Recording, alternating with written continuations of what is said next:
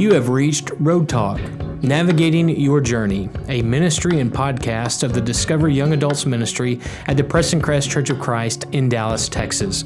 We meet at 9:45 on Sunday mornings, and we have small groups all throughout the week. We are located at Preston Road and Highway 635 in North Dallas. My name is Jacob Hawk. I'm the Young Adults Minister and the host of this podcast.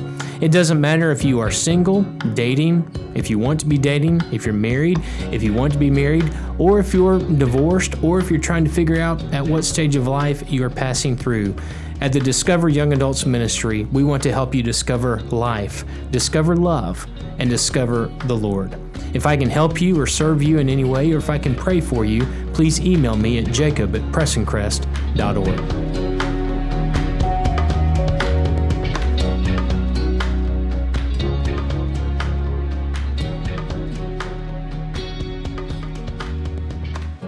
Well, I want to welcome you back today to Road Talk, Navigating Your Journey. As always, I hope that you're having a great day, and I'm most appreciative that you would spend a few minutes with us today on the podcast.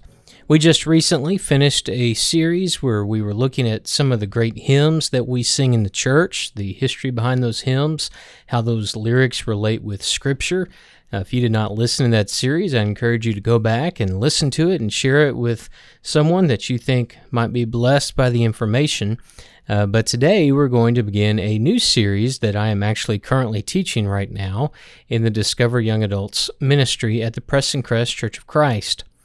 Back at the beginning of the summer, I asked the young adults here at Preston Crest to submit some topics that they wanted to hear more about. And if you remember, back in the month of June on the podcast, we did a series over how we got the Bible. That was one of their requests, is to learn a little bit more about how the Bible came to be.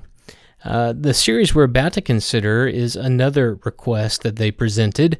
Several different people presented the request. Some of them were anonymous, some of them weren't, but many of them, since they're single, they said they wanted to have a series over dating and marriage.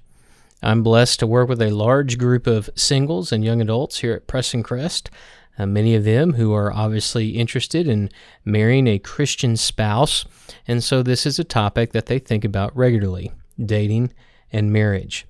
And even if you're listening to this today and you aren't dating because you are married, or maybe you've been married before, I think it's good for all of us to consider from time to time good Christian principles to remember when it comes to dating and certainly to our marriages. This is a 4-part series, and today's episode is entitled Lies About Love. Lies About Love. I'll begin today by asking you, how would you define happy ever after? We grow up hearing fairy tales or reading children's stories about people who fall in love and then they live happily forever after. What is happy ever after? It was really interesting to ask the young adults this question and to hear the different responses. Someone said, well, it's having someone I can trust, or it's someone that I know who will always be there for me, or having a family, having children. One young adult said it's the wraparound porch, which I wondered if he planned to sit on that wraparound porch by himself or if he hoped someone else would be sitting there with him. But we all have a different opinion or definition of what happy ever after looks like. But the truth is that if we don't marry the right person, life will be happy never after. If you marry the wrong person, your life is full of many trials and tribulations and challenges that God never really intended you to have. God wants marriage to be a blessed union, a place of comfort, a place of peace, a place of strength. And marrying the wrong person does not give you a happy life ever after. It really creates, in many ways, a life that is happy never after the wedding is over. So we're going to talk about some different topics in this series. Again, today is Lies About Love. The next episode will be conversations that we should have before marriage. The next episode after that will be talking about how we find the one. Specifically, is there such a thing as a soulmate? And then the last episode a request I was given, which I thought was an interesting request: breakups that honor God. I don't know if the person who submitted this is planning on breaking up with someone soon, but I think it is an interesting topic to consider. By no means will there be anything profound mentioned in this episode or any of these episodes or anything you've never heard before, but I do think these are topics that we can never discuss too much. So today we're going to spend a little bit of time talking about some very common lies about love, and for a point of clarification, these are lies that the world wants us to believe about love that may or may not resonate with the truths of Scripture.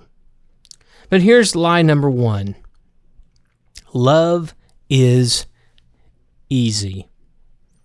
The world wants us to believe that if we just meet the right person and if we fall in love, that life will just be full of flowers and rainbows and happy days.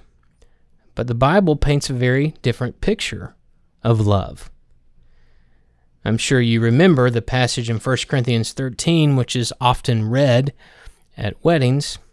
1 Corinthians 13, beginning in verse 4, love is patient, love is kind. It does not envy, it does not boast, it is not proud, it is not rude, it is not self-seeking, it is not easily angered, it keeps no record of wrongs. Love does not delight in evil, but rejoices with the truth. It always protects, always trusts, always hopes, always perseveres. Love never fails. Does anything about that sound easy? Being patient, being kind, not boasting, not being proud, not keeping a record of wrongs, not being self-seeking. Nothing about that's easy. And when we read through those descriptions, we all have probably different opinions as to which description of love is the most difficult. But if we look at them with open and honest eyes, none of them are easy. Lie number 2. Love and lust are the same. Physical attraction does not always equal an emotional connection. Someone might say, well, we have great chemistry. We're going to be great together. Not necessarily. Love and lust are not the same. But you know what is the same? Love and sacrifice. Jesus said in John 15:13 that there is no greater love than one who is willing to lay down his life for his friends. That's love. I posed the question to the Discover Young Adults class this last Sunday, and I'll pose the question to you. Do you think Bathsheba ever loved David? I mean, she had every reason to resent him. He called for her. He killed her husband. He made her an adulteress. They lost the baby that they conceived together through the infidelity.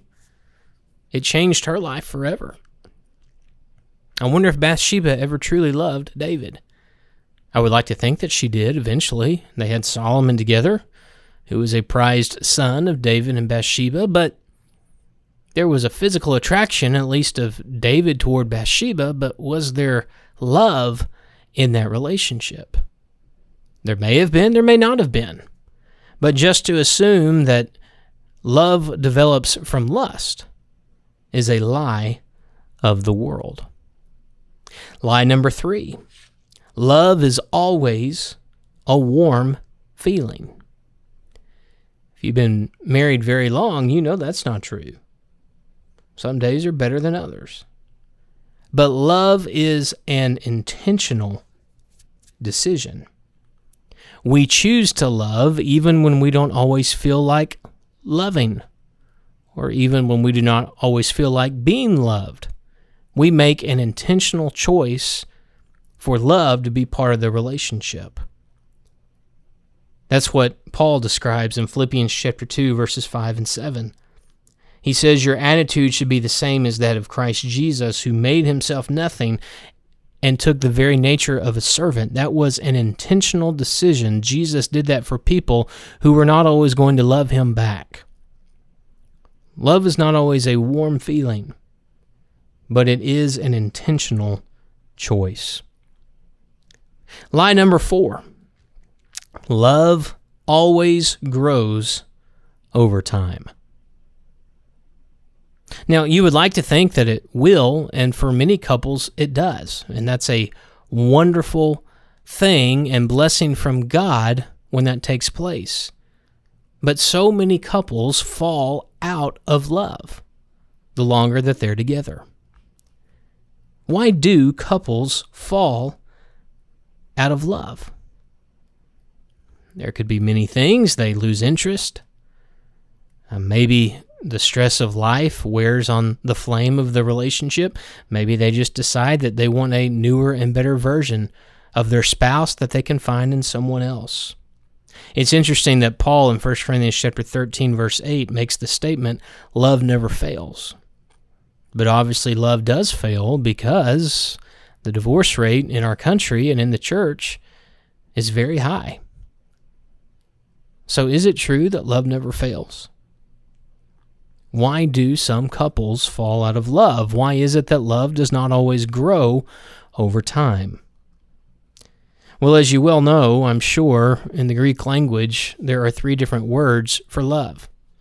There is phileo, love, which describes brotherly love. There is eros type of love, which describes more of an intimate sexual love. And there's agape love, which describes the unfailing sacrificial love that God has for his people and that we in turn are to have for one another. When Paul writes in 1 Corinthians chapter 13, verse 8, that love never fails, he doesn't use the word phileo and he doesn't use the word eros. He uses the word agape. Agape, unfailing, sacrificial love, will never fail. And marriages that are built on agape love, they do have love which grows over time. But if marriages only have phileo love, brotherly love, eventually that couple will just become roommates. If that marriage only has eros love, that'll change over time as well, as attraction changes and maybe for some couples begins to diminish. But if couples have agape love for one another, that love will last. But it's a lie to tell someone that love always grows over time. Because unfortunately, sometimes it doesn't. And lie number 5, love happens at first sight. Some people claim that they fell in love with each other at first sight. And that sounds very romantic and very picturesque and utopian for how people get together. I think it's more realistic to say that they were attracted to each other at first sight or interested in each other at first sight. Even for some, they might even say they were infatuated at first sight. But you can't really love someone with agape love until you truly get to know them. Until you know for sure that you are willing to sacrifice everything for them and that they're willing to sacrifice everything for you. So those are 5 lies about love. Number 1, love is easy. Number 2, love and lust are the same. Number 3, love is always a warm feeling. Number 4, love always grows over time. And number 5, love happens at first sight. Now, I don't want to leave this episode on a negative tone. I want to talk about some truths about love very quickly. I just have a couple. And here they are. You can't love someone how they deserve to be loved if you don't love God more than them. And number 2, you can't be loved the way that you deserve to be loved if they don't love God more than you. That's the truth about love. Those are the marriages that succeed, are the marriages that love God more than the person that they're married to. You've probably seen the very simple yet profound diagram of a triangle with God at the top of the triangle and the husband on one side and the wife on the other.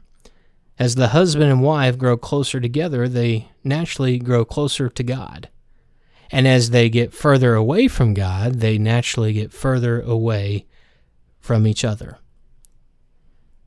Marriages and courtships operate at a prime level when God is loved more than the people in those relationships. It's difficult, but it is the most rewarding journey. You know, someone asked the question in the class, well, how do I know when I am in love? That's a great question. How do you know when you truly are in love with another person? Here's my answer, and maybe you agree, maybe you disagree. It's not when you can't imagine your life without them. Because tragedies happen, surprises happen, life throws you difficult cards to deal with. Sometimes someone just ups and leaves that you thought would always be there. It's not when you can't imagine your life without them, because sometimes life will make that happen. You know you're in love with someone when you can't imagine putting yourself before them. That's agape love. That's love that's built on Christ. That is love that will never fail. As always, keep your eyes on heaven. Thank you for spending a few minutes today with us here at Road Talk. I hope you have a great week, and I can't wait to spend time with you next time.